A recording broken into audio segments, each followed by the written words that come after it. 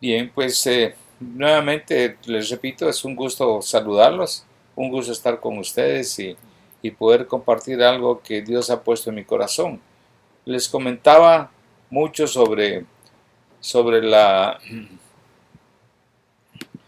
sobre la partida de estos hermanos, no partida en sí, ¿verdad? Sino que el enviar a estos hermanos a la provincia de Alberta para establecer una iglesia. Desde luego que no hay gente conocida, no hay gente que esté ahí esperándolos, es gente que no hay, ¿verdad? Entonces, desde luego que Dios tiene un gran pueblo en toda ciudad, en todo barrio, en todo sector. Dios tiene un gran pueblo, porque la mies es poca, ¿verdad? Y la mies es mucha y los obreros pocos, perdón. La mies es mucha y los obreros pocos. Entonces, por eso el Señor dice, envía obreros a la mies. Entonces, nosotros, estos hermanos están con todo el anhelo y el deseo de ir y establecer una iglesia allá. Van a empezar con una iglesia en el hogar y entonces ahí tendrán que evangelizar, tendrán que hacer de todo y nosotros apoyándoles desde acá. Entonces, eso es algo muy interesante de lo que yo les quiero hablar hoy, porque hay un tiempo y un lugar correcto. En todo nuestro caminar en la vida, nosotros tenemos que ver y darnos cuenta que todo ser humano tiene su tiempo y tiene un lugar. En el transcurso de la vida en este planeta, pues tenemos nuestro tiempo, tenemos nuestro lugar y vamos a ir analizando algunas cosas que Dios me puso al meditar en la partida de estos hermanos y los momentos que uno ha vivido en la iglesia y todo, ¿verdad? Entonces, fue determinado el momento de nuestro nacimiento. Dios determinó en qué momento íbamos a nacer, en qué año, en qué ciudad, en qué provincia o nación. No es una casualidad, es algo que Dios en su omnipotencia ya lo sabía. Dios sabía en qué año íbamos a nacer nosotros, ¿verdad? No hay ninguna duda hasta al respecto. El lugar y fecha donde nació Abraham, donde nació Moisés, Jacob, Isaac, o también el mismo José o Jesús, donde nació Pedro y Pablo, etcétera, fueron los momentos precisos para los que Dios había determinado hacer en ese momento, en esa ciudad, en esa nación y también con la gente cercana a él, como sus padres, como sus hijos, demás familia, amistades y algunos pues hasta el mismo gobierno como Abraham Lincoln, ¿verdad? Escogió la época para que viviera la persona que él escogió para, pues si lo escogió para que viviera en la edad de piedra, en la edad de cobre, en la edad de bronce, en la edad antigua, en la edad media, en la edad moderna o en la edad actual, en el siglo, el linaje, la raza, etcétera. Dios escogió todo eso.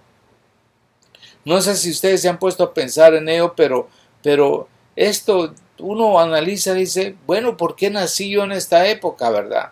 ¿Y por qué nací en esta ciudad? ¿Por qué nací con este sexo? ¿Por qué nací, digamos, en este nivel social o qué sé yo, verdad? Pues son cosas que Dios en su omnipotencia lo sabe. ¿Por qué no nacimos en el tiempo de Jesús, verdad? ¿Por qué no nacimos en el tiempo de la Edad Media, cuando había el oscurantismo, donde había persecución, donde había pues tanta pobreza en todo el mundo, ¿verdad? Era algo tremendo, había muy poca gente, pues los feudales y gente muy, los reyes, y tenían siempre lo mismo que sucede ahora, pero las riquezas eran más quizás solo en unas personas, eran los dueños de los pueblos, eran los dueños de todo el sector que había alrededor de ellos y toda la demás gente trabajaba para ellos y saber cómo vivían, cómo comían, ¿verdad? Tenían que sembrar sus cosas. Pero uno se pone a pensar, ¿por qué nosotros no nacimos en esa época? Ah, ¿verdad? Uno se analiza y piensa. Así que de igual manera sucedió con el lugar donde nosotros recibimos nuestras enseñanzas, la escuela que Dios escogió, pues digamos escuela en el sentido de los padres que nos enseñaron, los mismos familiares, las mismas escuelas donde pudimos haber asistido, si era una iglesia de tal religión, de tales creencias, todo eso, mire, tiene un porqué, tiene una razón y es importante analizarlo. ¿Por qué mis papás tuvieron poco dinero, tuvieron escasez? O quizá alguno puede decir, ¿por qué yo no tuve zapatos cuando era pequeño? ¿Por qué mis papás tenían que salir a vender comida o tendrían que salir a buscar por dónde trabajar, a hacer quizá ir a lavar y planchar la ropa, hacer limpieza en otras casas y dejarnos solos? Pues son cuadros que se presentaron en algunos y se presentan todavía en muchas familias. Pero, ¿por qué uno se pone a pensar, verdad? ¿Por qué yo no nací pues en la casa de alguien que tuviera tanto beneficio? Pero póngase a pensar que las personas que estuvieron a nuestro alrededor, como nuestros padres, como los maestros que nos enseñaron, o si alguno todavía puede ser que hay muchas personas que no saben leer en el mundo, pues, pero aún así tienen algún oficio, aprendieron algún oficio y se ganan su vida, pues algunos malamente, pero otros honradamente, ¿verdad? Ahí hay bastante que discutir también, porque Dios no nos creó para que hiciéramos cosas malas, sino para que nosotros le demos la honra y la gloria a Él, para que le adoremos y le busquemos y seamos temerosos de Dios. Pero no sé si se ha puesto a pensar que lo mismo sucede en la iglesia. En todas las iglesias nos sucede lo mismo. Hay gente, ¿verdad?, que son los iniciadores de la iglesia, los misioneros, como van estos hermanos Alberta. Ellos van como misioneros. Se va a orar por ellos y se les va a enviar. Y ellos pues dicen, vamos ahí, pues por la pura gracia de Dios. Hay algo que Dios, ¿por qué puso en el corazón de ellos moverse hacia Alberta? ¿Por qué Dios está poniendo en su corazón de iniciar una iglesia, de servirle al Señor? ¿Por qué hay ahí?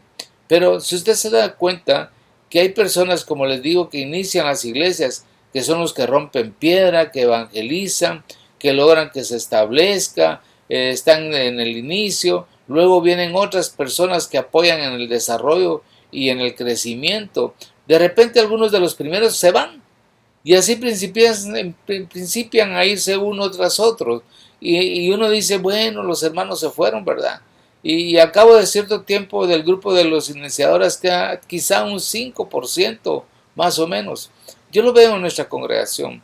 Muchos de los hermanos que iniciamos la iglesia en un basement, o sea, en un sótano, en una casa, ahí iniciamos, éramos unos 20 hermanos. De todo ese grupo, solo nos quedan, ¿qué dijera yo? Solo una pareja, que es Rocael y Judith.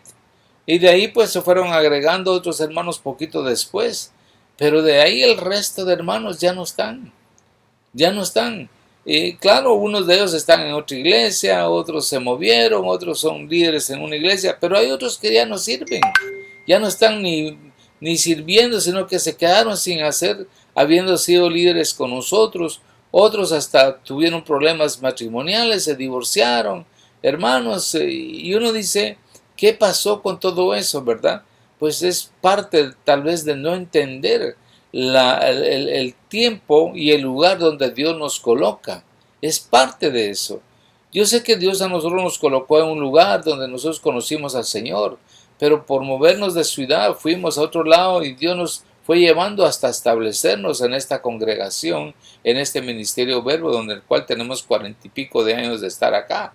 Y yo no veo motivo para salirme de este ministerio. El único motivo sería que cambiaran que fueran en contra de la palabra de Dios. Pero de ahí, claro, toda iglesia tendrá sus altibajos, tendrá sus problemas, pero Dios está esperando que nosotros seamos perseverantes, que nosotros entendamos que Dios nos escogió, así como escogió mi papá y mi mamá, así como escogió mis hermanos, escogió la nación, escogió todo. Dios también escoge mi familia en la fe. Dios escoge dónde Él me quiere tener para edificarme, para fortalecerme. Dios tiene sus planes. Dios quiere que nosotros nos desarrollemos en nuestra conducta, nuestra forma de vida, que entendamos cuál es la razón, el propósito, que entendamos la visión, que entendamos qué es lo que Dios tiene para nosotros, ¿verdad? Pero ustedes ven que algunos se mueven y se fueron, pero vienen otros.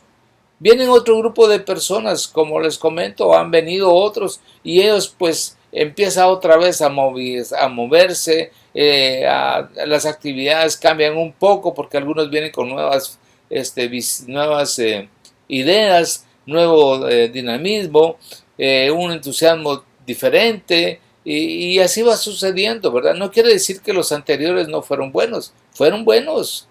Yo le agradezco a Dios todos los hermanos que estuvieron conmigo, lloraron, rieron, dieron sus diezmos, dieron sus ofrendas, dispusieron sus corazones, todos. Esto es tan hermoso verlo y verlo bajo esa perspectiva. Se fueron ellos, vinieron otros, igual, ¿verdad? Hay grupos de personas que vienen, hay grupos de personas que vienen por sus épocas, y algunos pues se van quedando, como ahora puedo decirle yo, hay muchos hermanos que están con nosotros, que no se han ido. Chachi, por ejemplo, tiene mucho tiempo de estar con nosotros y ahí está. Ruth también, y así hay otros hermanos que han estado con nosotros por mucho tiempo y ahí están. Pero hay otros que también han venido y se han ido, como les comento. Entonces yo digo, ¿qué es lo que pasa? Yo he entendido, he ido comprendiendo todo esto. Perdón, algunos se mueven porque pues no les gusta la iglesia, se sintieron ofendidos, o qué sé yo, el pecado los sacó, o se cambiaron de ciudad, o se fueron a otra nación, etcétera, y por eso ellos dejaron de asistir a la iglesia. Pero aún entre todo esto, pues hay razones, ¿verdad? Pero aquel que se va lastimado, que se va herido, o que se siente lastimado o herido, yo pienso que debería analizar un poquito. Es que Dios siempre está formando su carácter en cada uno de nosotros. Por eso hay roces con los hermanos. Por eso uno escucha muchas cosas que van en contra de otras familias o aún del mismo liderazgo. Pero uno no debe darle cabida a todo eso, porque todo eso es basura. Pero Dios permite en nosotros que nosotros lleguemos a ser conforme al corazón de Cristo, conforme al corazón de Dios. Y Él está estableciendo su carácter, moldeándonos a nosotros al carácter de Cristo. Por eso es que pasan todas estas cosas. Por eso yo les digo, hermanos, es muy importante que nosotros entendamos el tiempo y el lugar de Dios, ¿verdad? Cuando Dios escogió para mí mi familia en la fe, yo digo, Señor, aquí tú me estableciste, aquí es donde yo voy a estar, aquí es donde yo voy a crecer, aquí voy a estar, porque yo soy una semilla que Dios planta en un lugar, y entonces Dios espera que esa semilla crezca y dé el fruto, y el fruto abundante. Pero si antes de que empiece a crecer esa semilla, que empiece a florecer esa plantita o ese gran árbol que va a ser, yo me muevo, pues tengo que ir a ser plantado de nuevo en otro lugar, y no puedo estar siendo, digamos, movido de lugar en lugar. No puede ser así. Dice, cuando analizamos lo que esa persona se invirtió en la iglesia, o también podemos pensar lo que esa persona se invierte en una empresa o en otra actividad, y tenemos un corazón agradecido y reconocemos que su tiempo fue valioso, no sentiremos enojo por su partida. Y también el que partió no sentirá rencor como el no habérsele agradecido su trabajo o inversión. En cambio, debemos entender que fue el tiempo y lugar correcto para la edificación de lo que Dios ha planeado para levantar esa congregación. Alcanzar esas personas que se congregaron en ese momento, los que fueron discipulados, los líderes o los que me discipularon. Pero es muy importante entender dónde me quiere Dios, si me debo mover, que sea en su tiempo, no en el mío. Israel se movía cuando la nube se movía. Imagínense qué interesante es cuando Dios viene y dice, bueno, voy a levantar a un José, el hijo menor, uno de los hijos ¿cómo se llama?, de Jacob, y sus hermanos lo agarran y le tenían envidia, y los sueños de José, y todo lo que ustedes pueden saber de qué fue lo que pasó con José. Y lo venden y va cautivo a Egipto. Y miren a dónde llegó José. Dios sabía, Dios estaba formando, pero ese hombre mantuvo su fe y sabía que Dios lo iba a llevar a un lugar muy especial. Y él decía, no importa, aunque me hagan esto, me hagan lo otro, y aquí yo sé que un día yo voy a estar en una posición privilegiada donde mis hermanos y aún mis padres se van a hincar delante de mí. Y así fue. Así fue. Pero qué bonito fue que él dijo, no importa todo lo que pasaba en el camino, él sabía dónde iba a estar. Fue esclavo, fue vendido, fue hecho prisionero, pero llegó a ser el administrador, el segundo después de Faraón. Qué confianza la que Faraón tenía en José. Entonces, y lo mismo me pongo a pensar en cierto tipo de no en cierto tipo, sino que llegan a gobernar una nación. Qué confianza la que Dios viene y deposita en un presidente, en un rey, en un pastor, en un apóstol, en un evangelista, en un profeta, en un maestro. Qué confianza la que Dios deposita en ese alabante, en esa persona. Dios está depositando una confianza y dice, yo te confío a este país, yo te confío a esta congregación, yo te confío a esta iglesia, yo te confío esto. Y yo digo, Señor, gracias porque tú me tienes por fiel, dándome una oportunidad para que yo te sirva y haga lo que tú quieres que yo haga. Cuando yo entiendo todo esto, mis hermanos, de veras, nuestro corazón no se va a amargar. Yo les digo que a mí me dolió mucho cuando mis hermanos se iban. Y yo les hablaba a algunos de ellos y les decía, no te vayas, hombre, quédate. Algunos enojados se fueron, ¿verdad? Y aún así tratando uno de ver cómo uno eh, eh, reconciliaba, a veces pedir perdón, aunque uno no haya faltado, pero siempre puede haber alguna otra cosa, ¿verdad? Entonces, pero se fueron.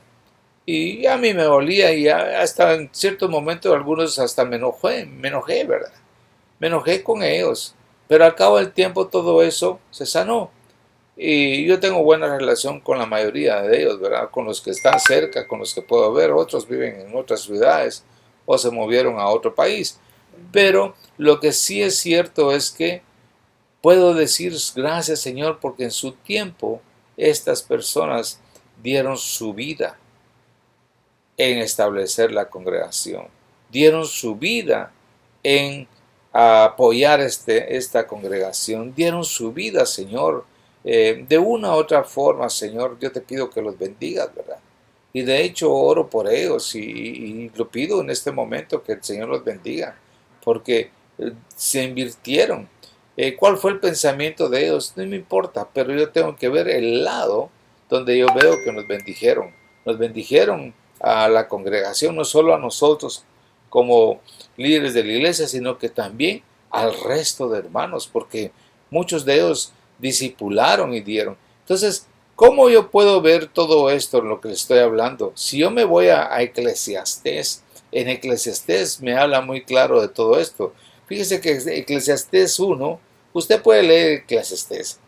Es tan bonito, tan hermoso ese libro que a mí me gusta mucho, igual que Proverbios. Toda la Biblia también, pero esos son consejos, consejos tremendos que da Salomón. Dice en Eclesiastés 1, 3 y 4, ¿qué provecho tiene el hombre de todo su trabajo con que se afana debajo del sol? Y mire lo que dice, generación va y generación viene, mas la tierra siempre permanece. Entonces, gente viene a la congregación y gente se va, pero vuelve a venir otro grupo y se van. Uno quisiera que todos se queden, pero a veces uno debe de entender que hay iglesias que tienen un plan.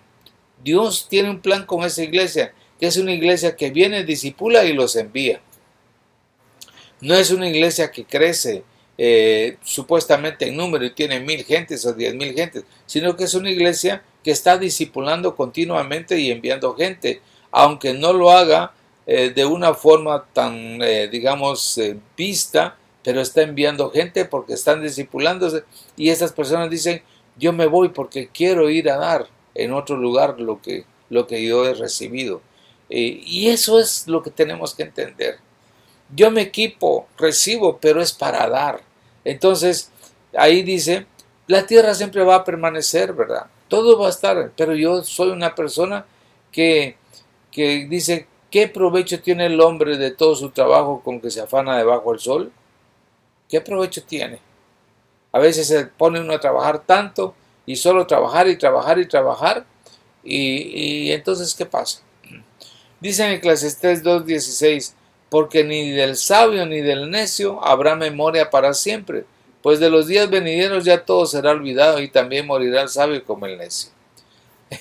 Me pongo a pensar en la iglesia, digo, así como muere los hermanos que se enojaron y se fueron, o los hermanos que de una u otra forma se fueron, también van a morir los líderes. ¿Y quién se va a acordar? ¿Verdad? ¿Quién se va a acordar quién es el que fundó la iglesita esta? ¿Quién es el que vino acá como misionero? ¿Quién fue el que fue enviado allá? Ahorita nos mencionan a nosotros un montón de hombres como Moody, como los Finley, como los otros, los que iniciaron la iglesia bautista, la metodista, la presbiteriana, etcétera, etcétera, y no sabemos la historia, ni siquiera sabemos los personajes, cómo salieron algunos para ser misioneros en el África, en la China, en América Latina, etcétera. No tenemos idea. ¿Verdad? Uno que otro nombre por ahí conocemos, pero no conocemos la historia de todos ellos. O sea, tanto ellos como los que mataron a algunos de ellos o los que le hicieron la vida imposible, por decirlo así, a ellos, nadie tiene memoria. Pero lo que más me interesa señalarles a ustedes es lo que dice en Eclesiastés 3, del 1 al 15. Ahí es tan claro que hasta el título dice, todo tiene su tiempo. Y mire lo que empieza a decir, todo tiene su tiempo y todo lo que se quiere debajo del cielo tiene su hora. O sea, tiempo y hora, ¿verdad? Tiene su momento. Todo tiene su tiempo y todo lo que se quiere debajo del cielo tiene su hora. Dice, tiempo de nacer, tiempo de morir. Hay iglesias que nacen, pero hay iglesias que de repente se cerraron, ¿verdad? Tiempo de plantar y tiempo de arrancar lo plantado. Pues hay tiempo de que uno está sembrando, pero hay momentos en que también hay que arrancar la mala semilla que hay, porque no está bien. Pero también es tiempo de arrancar lo que se ha plantado porque hay que cosechar. Y ahí sigue diciendo tiempo de matar, tiempo de curar, tiempo de destruir, tiempo de edificar. ¿Ve? Hay un tiempo para edificar. Y dice tiempo de llorar y tiempo de reír. Yo le decía, hemos llorado con Arlina por los hermanos, ver que algunos no podían arreglar sus vidas y llorábamos, ayunábamos, etcétera, etcétera. Y lloramos cuando se fueron otros, ¿verdad? Y lloramos. Y decíamos, ¿por qué no se vayan? O hermanos, qué tristeza, ¿verdad? Y aunque no se los dijimos a algunos, en nuestro corazón estaba el llorar porque uno los mira como hijos, como personas muy cercanas a uno. Entonces ahí dice tiempo de llorar y tiempo de reír, porque reíamos con ellos. Cuando mirábamos los logros, cuando mirábamos que alguien se entregaba al Señor, cuando habían bautismos, cuando mirábamos que salíamos a evangelizar, pues tiempo de mucho gozo, tiempo de reír, también tiempo de endechar, tiempo de bailar. Todo eso es por la semilla, el fruto que uno miraba brillar. Tiempo de esparcir piedras, o sea, tiempo de juntar piedras, o sea, es tiempo de edificación. Tiempo de abrazar, tiempo de abstenerse de abrazar. Tiempo de buscar, tiempo de perder. Tiempo de guardar y tiempo de desechar. Tiempo de romper y tiempo de coser. Tiempo de callar y tiempo de hablar. Tiempo de amar, tiempo de aborrecer. Tiempo de guerra, tiempo de paz. ¿Qué provecho tiene el que trabaja de aquello en que se afana? ¿De qué sirve? Vamos a construir la iglesia más grande. Vamos a construir esto que vamos a tener aquí, vamos a tener allá. ¿De qué me sirve, verdad? ¿Qué provecho tiene el que trabaja de aquello en que se afana? Puede ser que viene el pastor o la persona o los líderes y dicen vamos a levantar la iglesia más grande. Y muchas veces hay personas que solo ellos están y los hijos ya no responden. O ya no hay personas que se hagan cargo. O cuando se muere el pastor o se muere la persona encargada, ¿qué pasa? Se pelean la iglesia. Se pelean, se quieren quién va a dominar, quién va a ganar, quién va a gobernar, quién va a hacer esto. Se pelean por la iglesia. Dice, yo he visto el trabajo que Dios ha dado a los hijos de los hombres para que se ocupen en él. Y dice, mire, todo lo hizo hermoso en su tiempo. Y ha puesto eternidad en el corazón de ellos sin que alcance el hombre a entender la obra que ha hecho Dios desde el principio hasta el fin. Esto tiene mucho, ¿verdad? Tiene mucho que poder sacar de ahí. Todo lo hizo hermoso, todo. Los hermanos son hermosos, todo es hermoso en su tiempo, dice, todo lo hizo hermoso en su tiempo. Ese momento de iniciar una congregación es tan hermoso. Ese momento de que la iglesia se desarrolla es tan hermoso. Ese momento que la iglesia crece y decrece es tan hermoso. Ese momento que la iglesia está viva, con pocos, con muchos, como sea, es tan hermoso. Dice, todo lo hizo hermoso en su tiempo y ha puesto eternidad en el corazón de ellos, sin que alcance el hombre a entender la obra que ha hecho Dios desde el principio hasta el fin. Yo puedo decir la obra que Dios ha hecho en mí desde que Él inició su trabajo en mí hasta el fin. Sé que todo es hermoso y no lo puedo entender todavía, no lo puedo comprender. Y eso es lo que nos pasa. A veces la gente no lo entiende y se va y se mueve sin entender que Dios no quiere eso. En algunas personas Dios sí quiere que se muevan, pero otros no. En otros casos no. ¿Cuál es la razón por la cual yo me muevo de una congregación? ¿Cuál es la razón? Si es porque Dios me está diciendo, ¿se recuerdan? Cuando el pueblo de Israel se movía, era porque la nube se movía y el pueblo se movía. Pero hay algunos que se mueven antes que Dios les diga. Y Dios dice así, no, yo te traje aquí porque aquí quiero que tu vida sea edificada.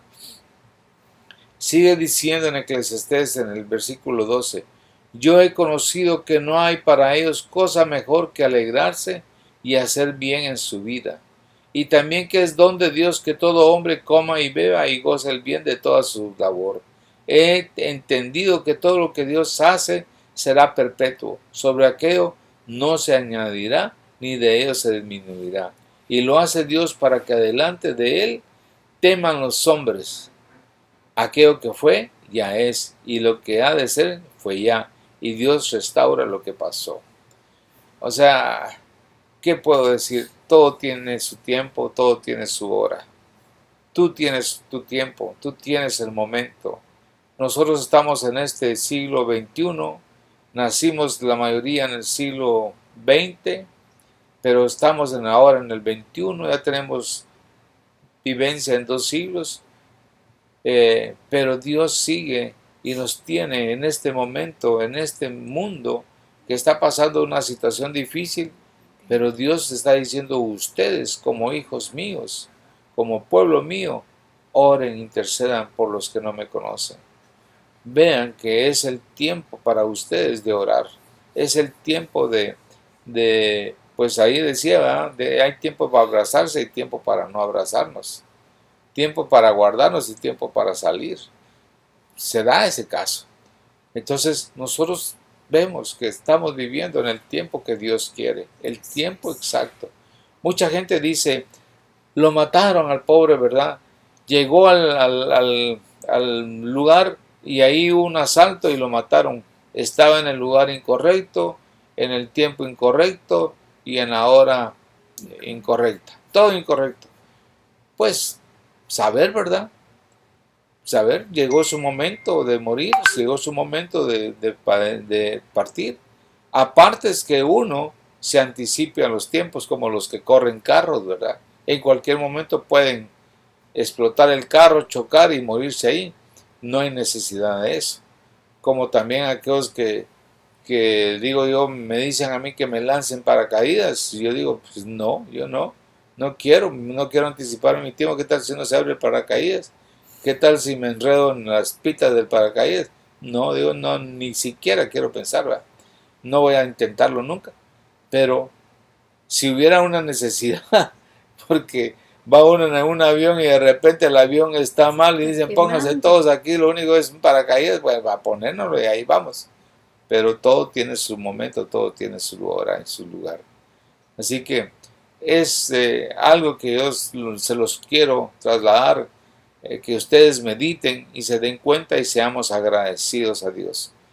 Las etapas que nosotros tenemos es para nosotros decir, dar gracias a Dios en todo tiempo, en todo momento, darle la gloria a Él y decir, hoy, Señor, tengo escasez, hoy tengo abundancia, Señor, tú me has enseñado a tener siempre un corazón agradecido en el momento de escasez como en el momento de abundancia.